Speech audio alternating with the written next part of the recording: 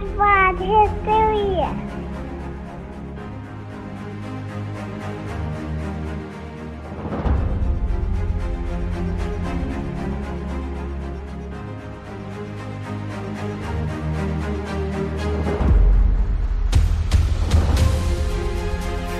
Hey everybody, welcome to this episode of Dad Bod History. It's just Jake tonight, and I want to talk to you about a little man. You may have heard of him. His name is Hercules. And the reason I want to talk about him today is because when I think about Hercules, and when most people think about Hercules, they think about the mythology, right? The stories. And we all know he was incredibly strong. Most of us know that he was the son of Zeus. But outside of that, what do we know about him? What's his mythology? What's the story of Hercules? And when you look at Hercules, and frankly, when you look at most Greek heroes and most Greek stories, be it the gods, the titans, the heroes, or just, normal humans, so to speak, it's kind of hard to pinpoint and find one book where it says, this is the mythology of ancient Greece, because the mythology of ancient Greece spans thousands of years. Greece, specifically Hercules, existed in the time of the Trojan War, which some think was about 1000 to 1600 BC, whereas the Spartans at Thermopylae were 486 BC. That's a 1,000-year gap between two of the most noticeable or recognizable events in Greek history, the invasion of the Persians and the Battle of Thermopylae in 486, and then the great hero Hercules, and before him, an Achilles and Perseus and Theseus. So it's kind of hard to take all that and say, well, what's the mythology? What's the story of ancient Greece?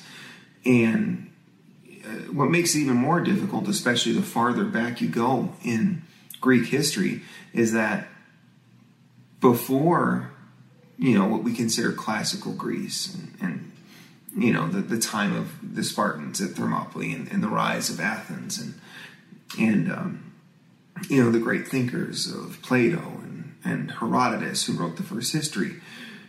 A lot of the stories that were told were they were told, they were oral, they weren't written down, and so they were things that were passed down from one generation to the next. Homer himself, the famous author of the Odyssey and the Iliad, some think he wasn't even an actual person, but he was more of an idea. And the story of the Iliad and the Odyssey was an oral tradition that had been passed down for generations until it was eventually written down as the story, the books that we know it today. And to that point, Hercules falls right in that. Hercules is at the Battle of Troy. He's in the Iliad. But that's not his whole story. And I think that's what makes it really interesting and really hard to understand who Hercules was. What is his story? And so I did a little research for my own personal benefit, and I found this book, and it's called The Library, and it's written by an author named Apollodorus, and he was around the 1st century BC. And what he was he was a mythographer. And what a mythographer is, it's kind of like a historian. He takes all the stories, all the legends, the myths, the stories of the gods and the titans, and he tries to put them down in sort of a sequential, ordered form.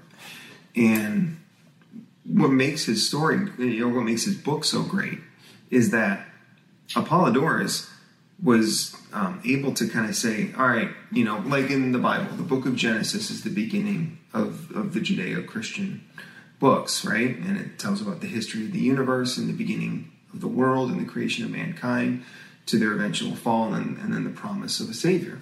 Well, similarly, Apollodorus took the stories, those oral traditions, and took what written works he had, and he compiled them all together. And he was able to compile them, and he specifically was able to compile a lot of stuff about the story of Hercules. And so what I want to talk to you about, and this is going to be a multi-part series, is Hercules' 12 great labors. And when people think about who he is, whether they know it or they don't know it, they're referencing those labors.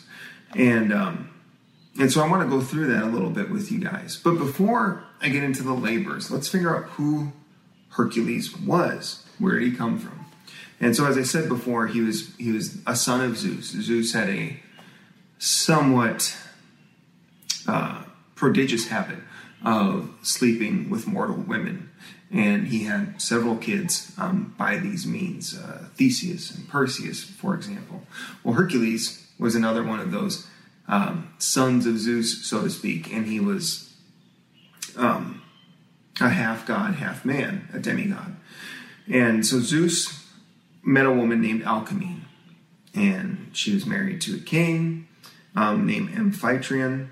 And Zeus disguised himself as Alcmene, or as Amphitryon, and slept with Alcmene. And Amphitryon had slept with her as well, and she became pregnant with two sons. One was Hercules, and one was Iphicles. And so Hercules his father was Zeus. Iphicles, his father was Amphitryon, and Zeus.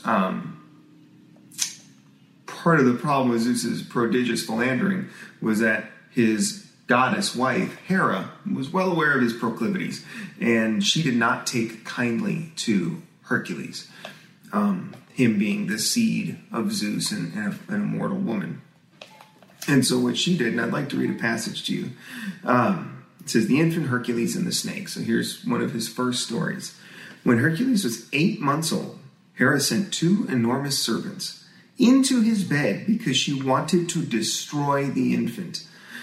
Alcmene called to Amphitryon for help, but Hercules stood up at 8 months old, throttled them, one in each hand, and killed them. But Pherecydes said that Amphitryon," and so another story that Apollodorus has is, but Pherecydes says, so this was another historian, said Amphitryon, wishing to know which of the boys was his son, put the serpents into the bed. When Iphicles fled and Heracles confronted them, Amphitryon knew that Iphicles was his.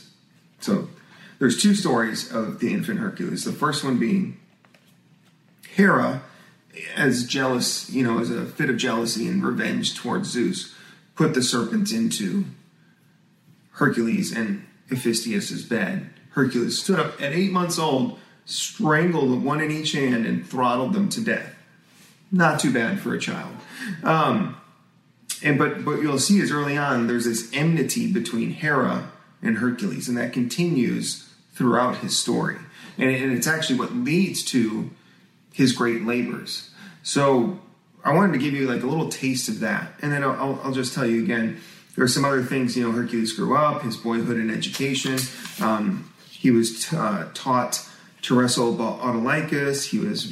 His stepfather taught him how to drive chariots, Amphitryon. He was taught how to shoot a bow by Eurytos, to fight in armor by Castor, who was another demigod sort of person, Castor and Pollux, the twins, and to play the lyre by Linos, who was Orpheus's brother. So he had all these great teachers in all these forms of war and art. And he was actually sent away by Amphitryon because he killed Linos, because Linos had struck him as a means of discipline. But the point is, Hercules grew up, and he was excellent at everything he did. He was a master of war. He could play the lute. He was 6 feet tall. It says his body was 4 cubits tall, so he's about 6 feet, maybe a little bit taller.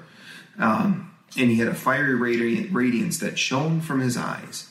And he also did not miss when he shot a bow or threw a javelin. So all these things told people that, yes, this is Zeus's son. You can see Zeus in the boy. And so what happened is Hercules went on, he went on a hunt, killed a lion, the Citharonian lion, and, which was terrorizing the Greeks at the time. He killed it. And he made his mantle. He wore the lion's head as kind of his mantle. So if you see a lot of images of Hercules, you'll see this lion sort of mantle and the skin going down his shoulders. This was the Citharonian lion. Another thing he did was he marched against Thebes. He was given armor and weapons from Athena.